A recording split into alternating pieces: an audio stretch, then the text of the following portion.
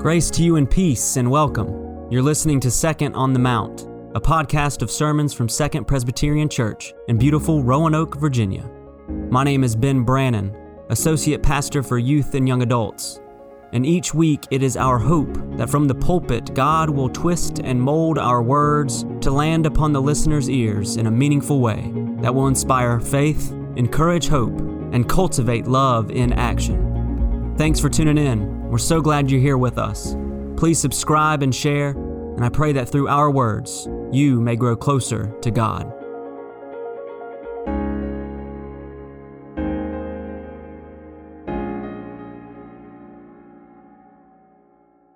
Would you pray with me? Grant that the words of my mouth and the meditations of all our hearts might be acceptable in your sight. O Lord, our rock and our Redeemer. Amen. As I just mentioned, we are in the book of James for today. We're in the second chapter, starting at verse 1, going to verse 10, and then skipping ahead a bit to verse 14 through 17. So James 2, verses 1 through 10, and 14 through 17. Listen now for God's word to us this day. My brothers and sisters, do you, with your acts of favoritism, really believe in our glorious Lord Jesus Christ? For if a person with gold rings and in fine clothes comes into your assembly, and if a person in dirty clothes also comes in, and if you take notice of the one wearing the fine clothes and say, "Have a seat here, please," while to the one who is poor you say, "Stand there," or "Sit at my feet," have you not made distinctions among yourselves and become judges with evil thoughts? Listen, my beloved brothers and sisters. Has not God chosen the poor in the world to be rich in faith and to be heirs of the kingdom that he has promised to those who love him? But you have dishonored the poor. Is it not the rich who oppress you? Is it not they who drag you into court? Is it not they who blaspheme the excellent name that was invoked over you? You do well if you really fulfill the royal law according to the scripture. You shall love your neighbor as yourself. But if you show partiality, you commit sin and are convicted by the law as transgressors. For whoever keeps the whole law but fails in one point has become accountable for all of it. Skipping to 14. What good is it, my brothers and sisters, if you say you have faith but do not have works? Can faith save you? If a brother or sister is naked and lacks daily food, and one of you says to them, "Go in peace, keep warm and eat your fill," and yet you do not supply their bodily needs, what is the good of that? So faith, by itself, if it has no works, is dead. This is the word of the Lord. Thanks be to God. He stepped out in faith. He heard of the great things the church did in this community. He even met many of the church members while they were volunteering at places like the Rescue Mission and the Presbyterian Community Center. He thought they were all very nice and very warm, always smiling, welcoming, and approachable. He even had lunch with Jerry, one of the church members, at the Roanoke Mission one day. They sat beside each other and talked about all sorts of things: growing up, memories of family and friends, the sports they played when they were young, and the sports they still enjoy to watch, the things each of them do for fun, and the ways faith has shaped who they are. It was a lovely conversation, a conversation that was deep and open and personal. The man explained, "I believe faith is what keeps you going when times are hard. Faith is what got me through the death of my wife." His lunch partner, Jerry, replied, "How long ago did you lose your wife?" "It was a while back, actually, 16 years now, I believe. She developed a serious illness about 20 years ago, and the doctors couldn't figure it out." They tried several different treatment options, but nothing seemed to work. So we carried on best we could. Jerry, shaking his head in sympathy, said, "It must have been hard on both of you." The man continued, "Yeah, it was. Trying to manage the medical bills, juggling work, and helping her. I had 2 jobs at the time, and she even had to keep working off and on while she was sick. It was the hardest times of our lives. That is, until she got worse a few years later." Jerry really didn't know where this was going, but asked, "What happened?" "Well, we went back to the doctors and they ran some tests and then admitted her to the hospital. It turned out to be some form of cancer." Jerry knew a thing or two about cancer diagnoses. "Yeah, my mom battled cancer for a while. It was tough on my dad, too. They were both retired when she fell sick, living at the lake. But like you say, faith is what keeps us going during the hard times in life." Turning their focus to their plates of cafeteria spaghetti, they sat in silence for a few moments. With all that was being shared, silence was needed. Then Jerry jumped back in. "Well, how are you doing now?" "That's a hard question to answer," the man said. "When my wife died, I didn't know what to do. I still don't really know what to do. Now I'm back and forth out of places like this, trying to simply survive, really." The man let out a half-hearted chuckle, and Jerry then said, "I'm a member of the downtown church. I'm there almost every Sunday. I would love for you to come worship with us." Their conversation then turned to more superficial topics, the surface topics that keep things light. They both really didn't want to go deep again. A few months passed, and Jerry was head usher for the 11 o'clock service one Sunday. He did this quite often. He was an elder of the church, was chair of the missions committee for the 2nd time, and was a leader in his church in many other ways. A man dressed in his Sunday best came through the sanctuary doors. Jerry greeted him with a handshake, welcomed him, and gave him a bulletin. He didn't recognize the man who just walked in, so he asked if he was visiting. The visitor, who was wearing a double-breasted suit from Tom Ford, a pressed shirt, and a matching silk tie, said, "I'm in town for business and visiting today." Jerry replied, "Well then, welcome. It's nice to have you with us today," then offered to walk him to his seat.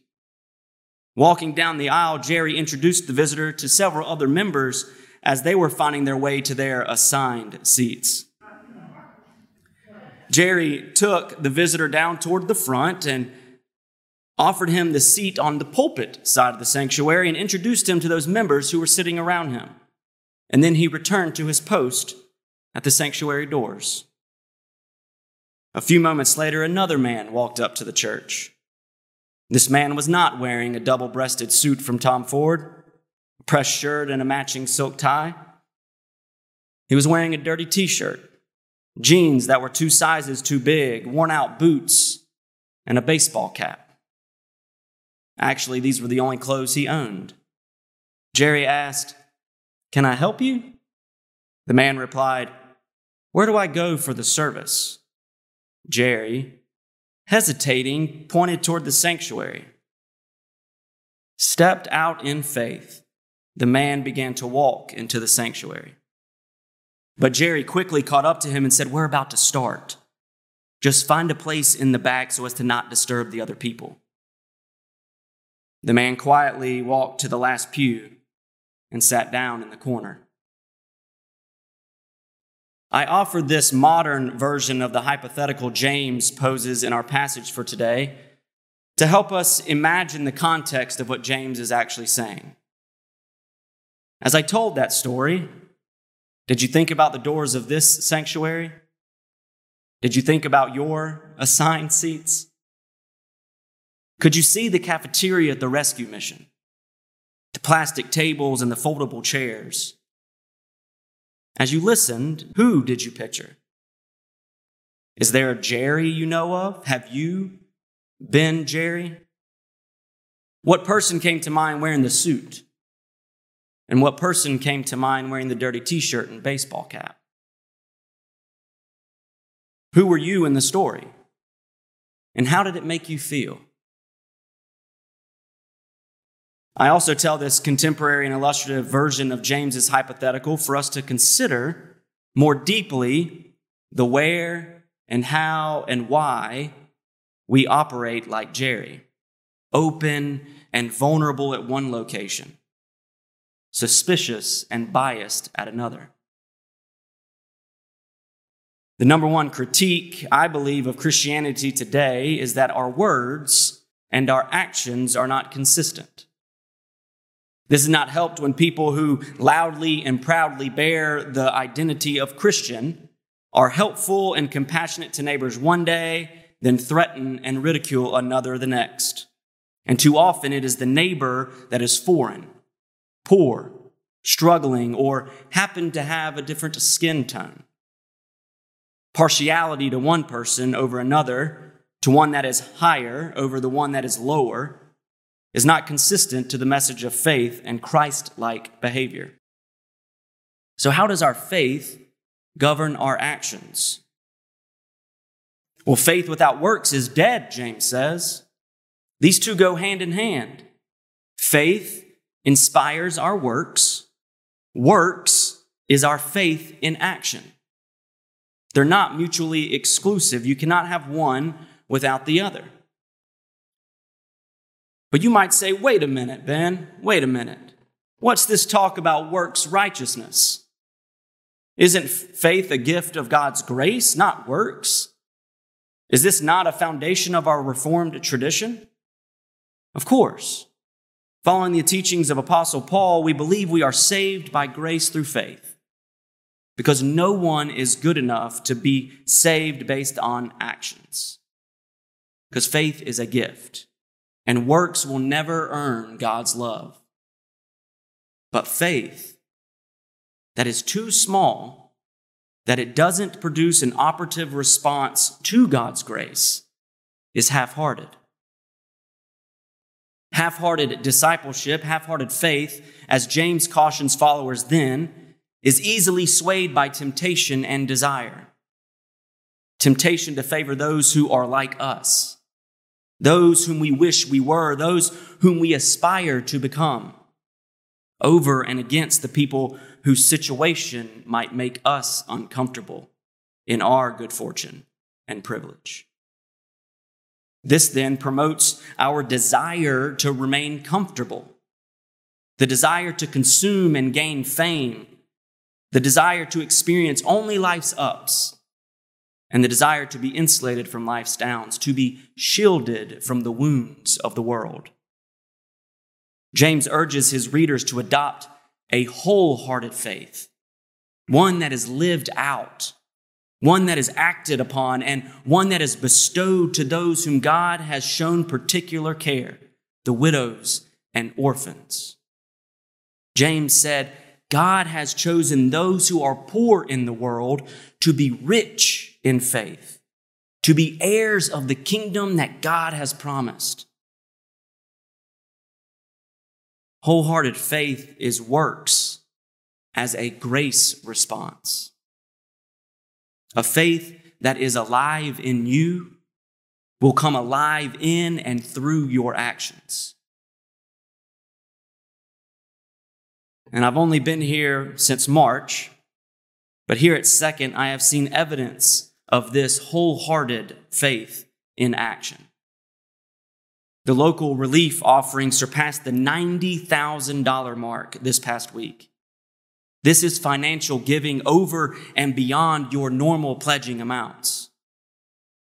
I have seen donations of clothing and furniture go to immigrant and refugee families seeking shelter here in the valley.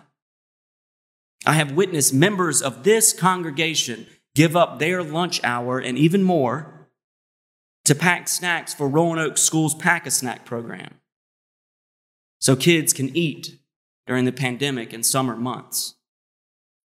I have seen youth give up a Saturday to serve at the rescue mission to cook and serve food, to organize the Presbyterian Community Center and help clean out the intersection to welcome people back into that space. You have pledged over $1.1 million to the Mission Build campaign. And you have further pledged a ministry of presence, which quite possibly can go far and beyond the monetary value. You have pledged a mission of presence with all 4 of these mission projects. And behind the scenes work, the work that is not known. Many volunteer their time here at the church and for our mission partners and other nonprofits in the Roanoke region and give in so many other ways that I am not even aware of.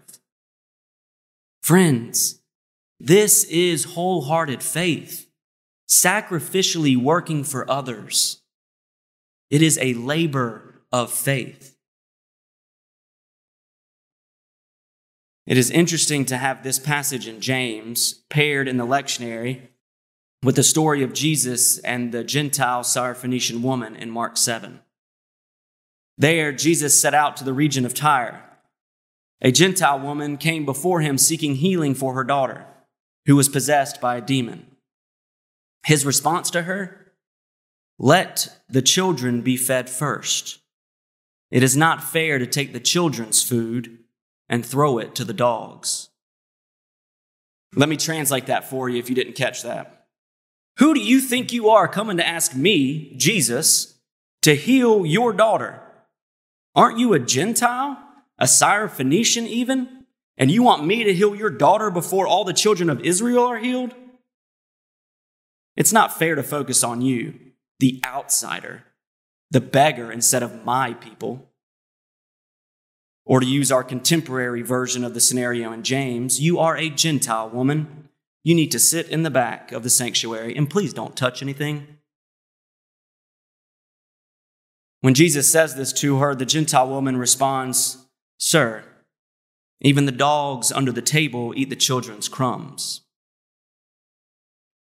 Jesus is being caught by his own assumptions and his own prejudice. Did Jesus have prejudice? His biases and preconceived understanding of who he is to heal are called into question. Jesus' response may make us uncomfortable, and the uncomfortable nature of it tempts us further to sanitize the encounter and protect Jesus.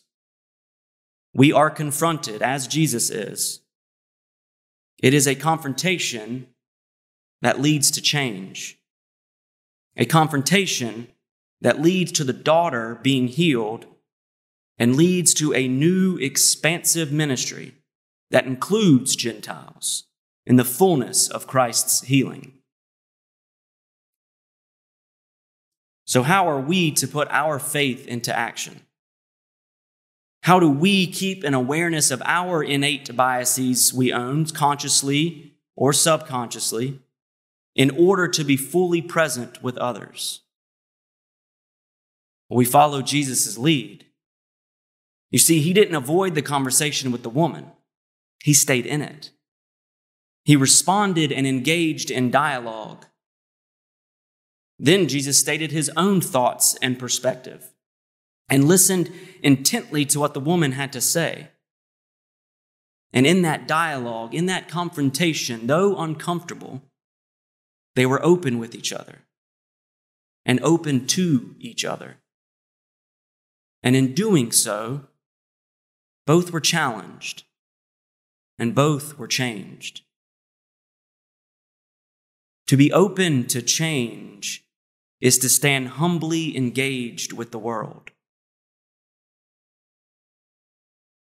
One weekday afternoon, I was downtown outside the Roanoke Chamber building, dropping something off for Valerie. I was putting whatever it was in her car, and a man walked behind me. We made eye contact. I noticed his scuffed up tennis shoes. I noticed the holes in his shirt. I noticed the rips in his jeans, and I started making assumptions. Assumptions of who he was, who he is, why he looks that way, and what happened. Seeing the North Carolina plate on the car, he asked, "Hey man, you from Charlotte?" "Yeah, just moved up here." He continued about how his mom lived down there for a while, and after some small chit-chat, we were about to go our separate ways, but then he said, "Man, I live on the streets. Don't do any drugs or drink, and do you happen to have some spare change?" I thought to myself, perfect. Way to rope me in. Talking about North Carolina and Charlotte, and here you go. I don't carry any cash, but I did have some change in the center console, and I gave it to him. "Thanks, man. What do you do, by the way?" "Well, I'm a pastor at Second Presbyterian Church, just over there on Mountain Avenue." He didn't know where it was, but I had to jump at the chance, right? "Why don't you come by one Sunday? We would love to have you worship with us." He replied, "Man, I don't own a suit. I don't have any nice clothes. Is your church welcoming to people like me?" I sure hope so. Amen. Second Presbyterian, finding direction by following Jesus.